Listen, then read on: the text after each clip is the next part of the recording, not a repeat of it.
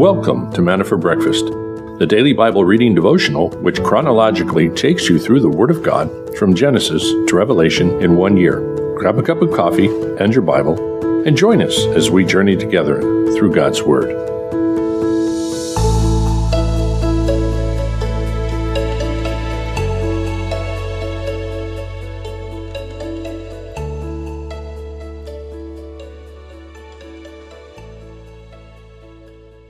Good morning. Another beautiful morning, as always, here as we move into the high season. It is 78 degrees, 77 degrees, and 74% humidity.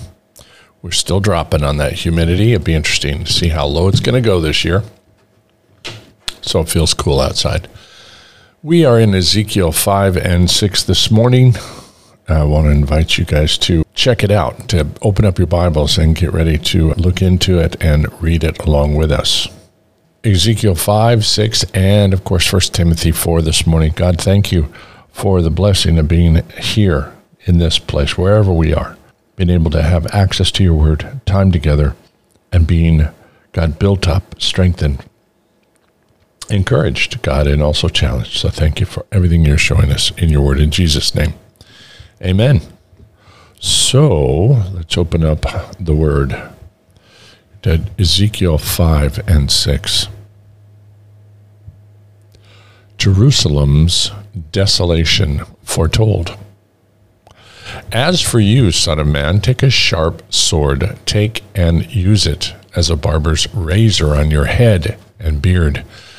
Then take scales for weighing and divide the hair. 1/3 shall burn in the fire at the center of the city when the days of siege are completed.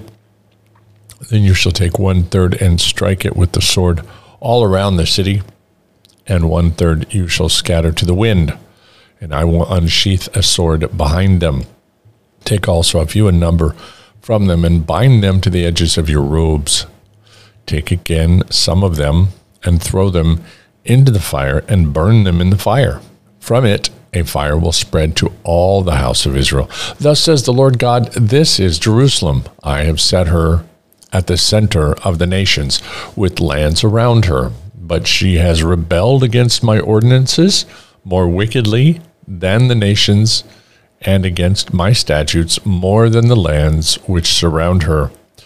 For they have rejected my ordinances and have not walked in my statutes. Therefore, thus says the Lord God, because you have more turmoil than the nations which surround you, and have not walked in my statutes, nor observed my ordinances, nor observed the ordinances of the nations which surround you. Therefore, thus says the Lord God, behold, I, even I, am against you, and I will execute judgments among you in the sight of the nations. And because of all your abominations, I will do among you what I have not done, and the like of which I will never do again.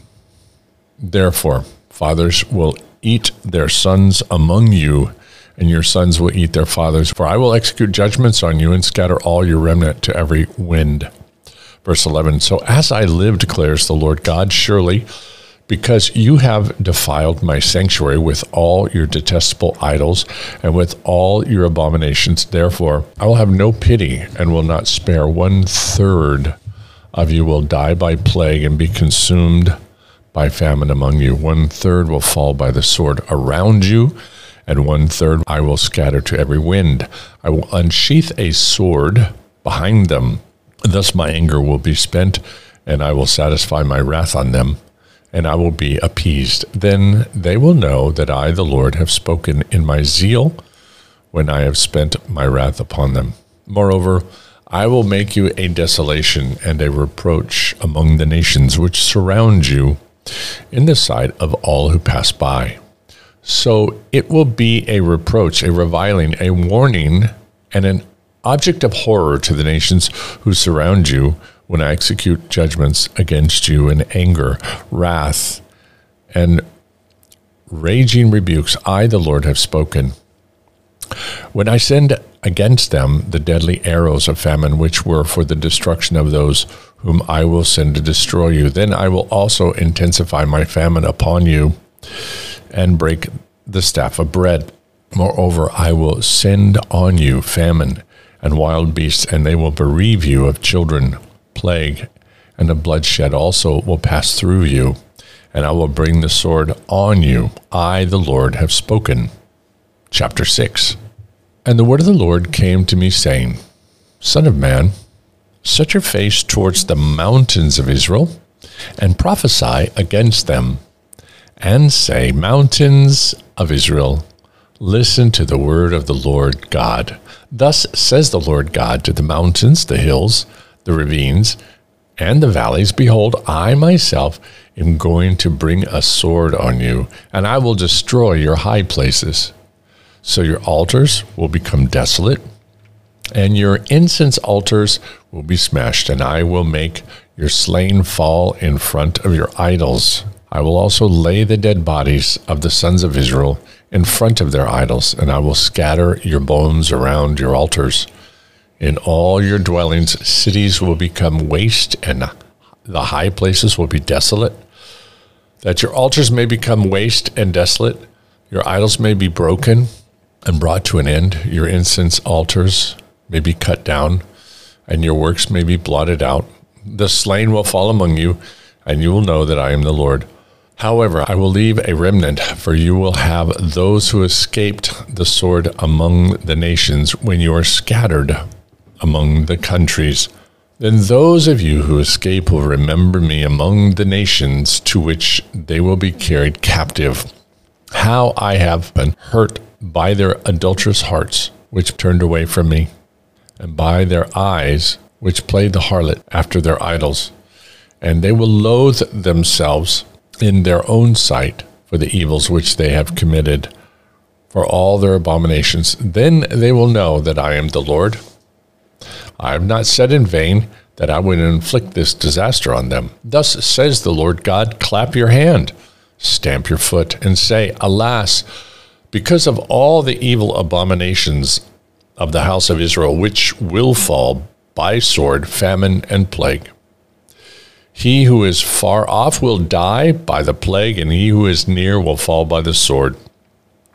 And he who remains and is besieged will die by the famine. Thus I will spend my wrath on them. Then you will know that I am the Lord, when their slain are among their idols, around their altars, on every high hill, on all the tops of mountains, under every green tree, and under every leafy oak, the place where they offer soothing aroma to all their idols. So throughout all their habitations I will stretch out on my hand against them, and make the land more desolate and waste than the wilderness towards Diblah. Thus they will know that I am the Lord. Ezekiel, getting very clear and very strong words from the Lord and visions there in Babylon, understanding what is coming upon Jerusalem. They've already had the deportation come upon them. That's why they're in Babylon, but they're still not those left as a nation as a whole, whether they're in Babylon or whether they're back in Jerusalem, they're still not repenting. And so God tells them, to make this little model of Jerusalem and lay siege against it, show them what's going to happen. And now he tells them to cut his hair. It's a very interesting study to see how he divides his hair. And what he does, again, it's more illustration to show that God is going to come and burn them up. There's going to be Jerusalem's going to be set ablaze, and there's going to be a lot of people that die. And interesting how God says, you're going to die in front of their idols. I mean, how horrible. God is going to show them the emptiness of that false worship system and how they're all going to fall and die because they've chosen to follow after a lie.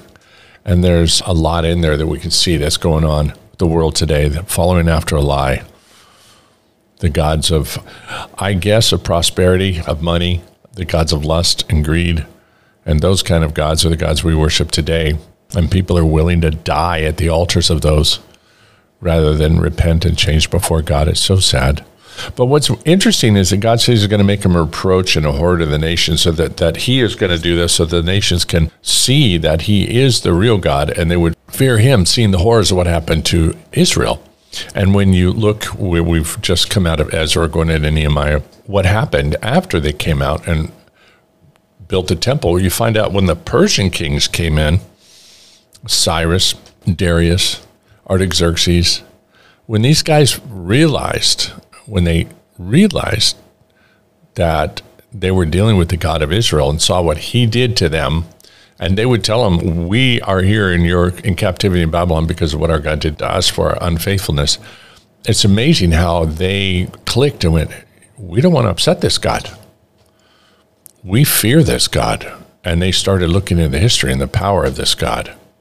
And they go, we need to build a temple. We need to let them build their city. We need to do everything we can to be nice to the God of Israel, because we know he's powerful. So it did have that effect after the fact. We do see it even illustrated in the Bible. Quite interesting.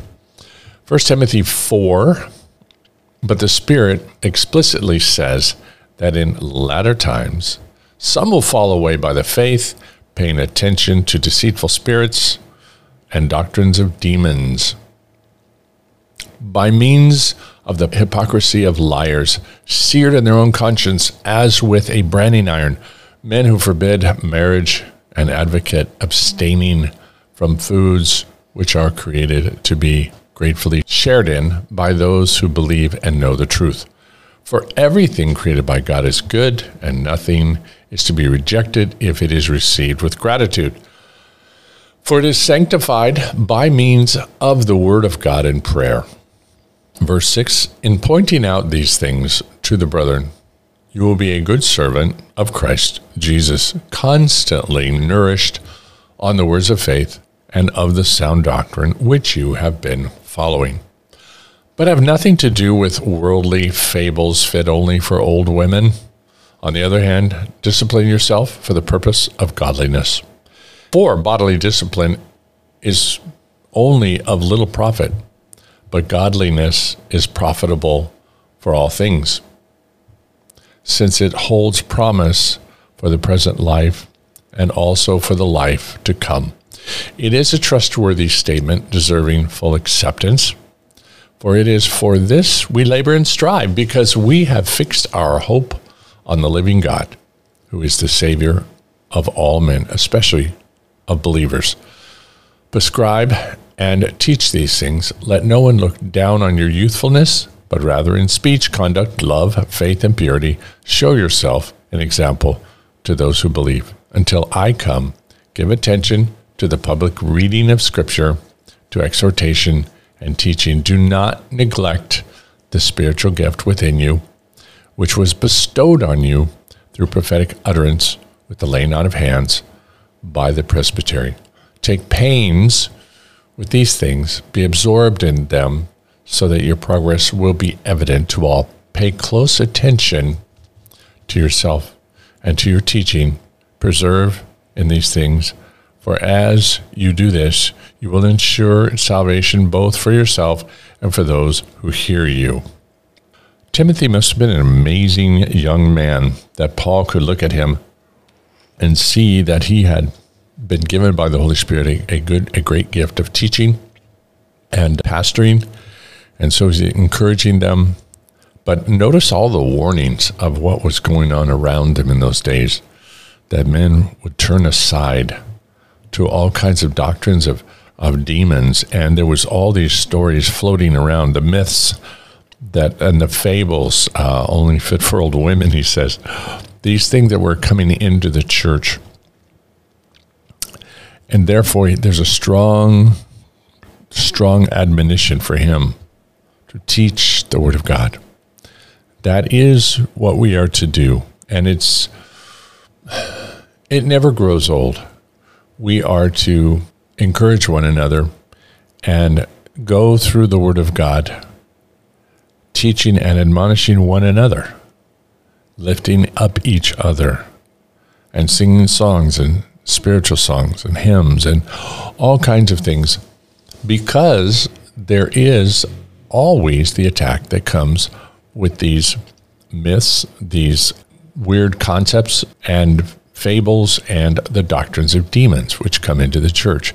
And they still plague the church today.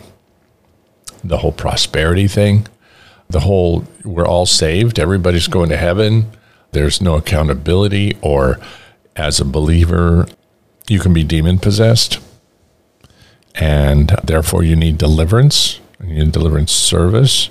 And these things are not found when you soundly teach the Word of God.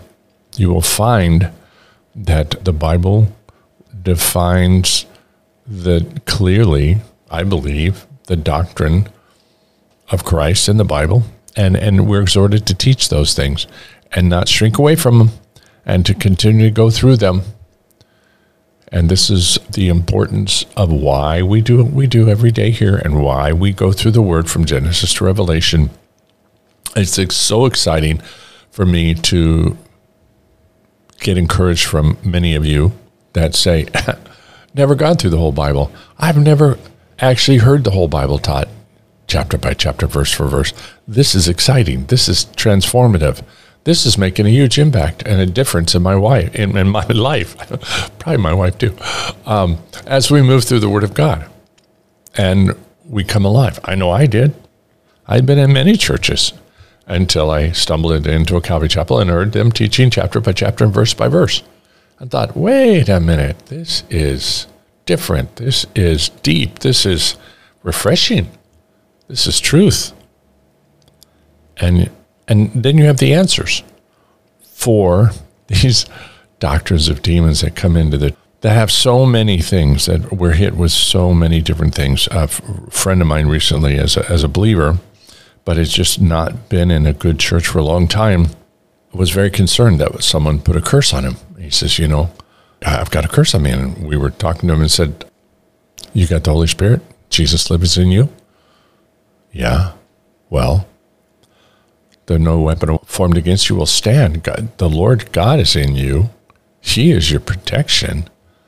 Just take up the shield of faith, and He'll fight your battles. You may get molested by a demon or something, but they don't have power over you. The Son of the King, and yeah. And then you just start going over scriptures. See, the enemy, the strongest weapon is fear and deception. And so if he can get you to believe that you've been cursed, that you're under some type of magic, then that itself becomes the curse. It's a self-fulfilling kind of prophecy. If you're going to believe that you're already there and you're going to start looking and expecting all the bad things to happen. These are the kinds of doctrines of demons that come into the church. But if you're in the Word and you study the Word, then God reassures you and you have more of a stronghold, the bulwark, the wall of defense. And you go, no, I'm standing on the Word of God. I know that these things cannot defeat me and come against me. So we get encouraged and built up, and then we encourage one another. Charles Spurgeon, for the Lord will not cast off his people, neither will he forsake his inheritance, Psalm 94:14. No, nor will he cast even so much as one of them. Man has his cast-offs, but God has none. His choice is unchangeable, and his love is everlasting.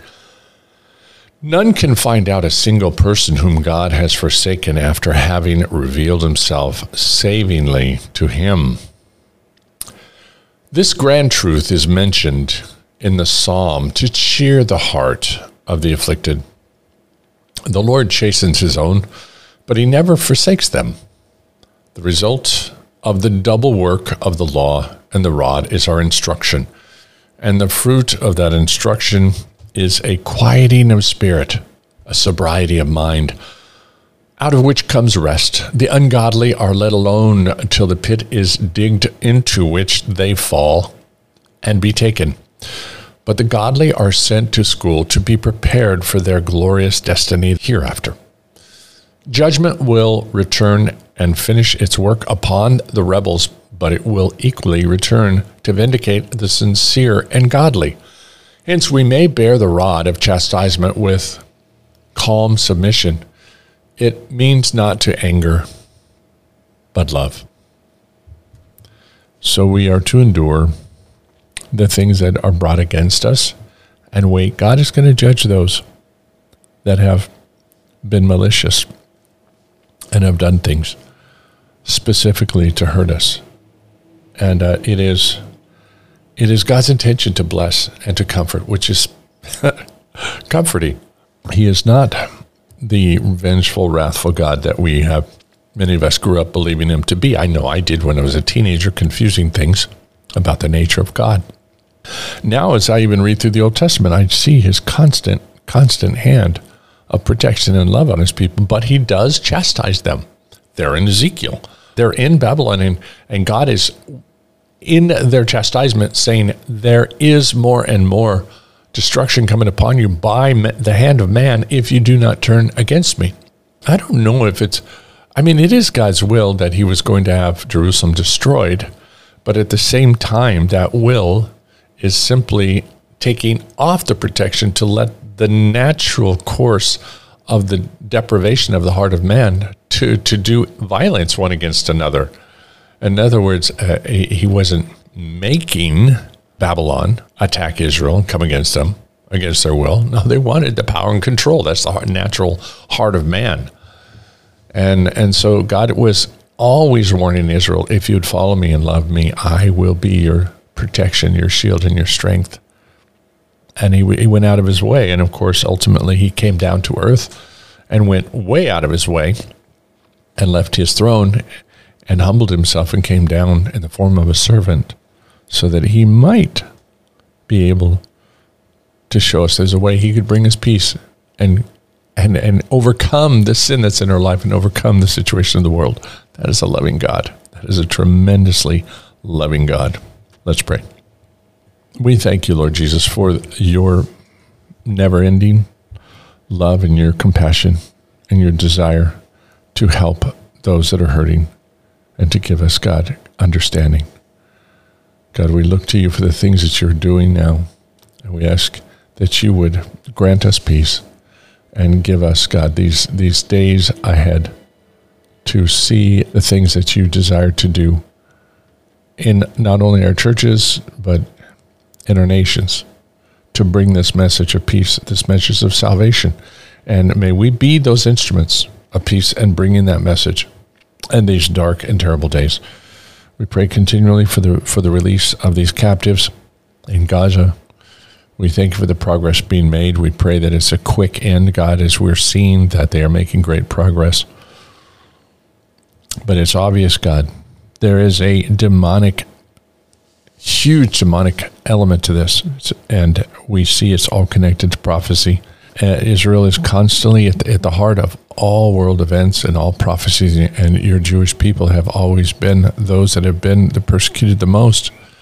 So we pray for the peace of Jerusalem, and that you help them survive the people that are held captive, and you help them be returned, and you help Israel, God, end this war, and then prayerfully, God, the world will see that your hand of protection is upon them and relent until you decide it's time to come for your church. So thank you. We do pray for the continual healing of our brothers and sisters out there that need it, for the new people coming to church and those that are hungry and thirsting and looking for help that are empty. The people that are in this city that are quickly find out, God, that this city, by all that it has to offer in the flesh, is so temporal, and it's become so empty, and it's so pointless. So, God, we pray that you bring in the lost, the hurting, the sinners, God, that are completely fed up and done with the insanity of this world and also just the emptiness. Bring them in, God, touch them and save them.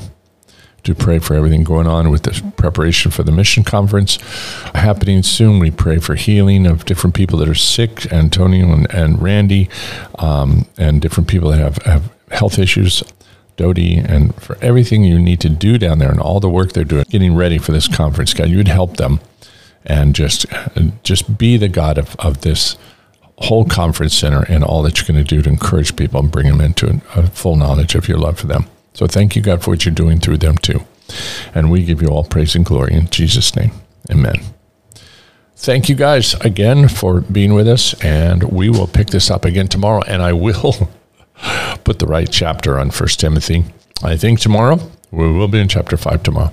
So we will see you then. Bye-bye.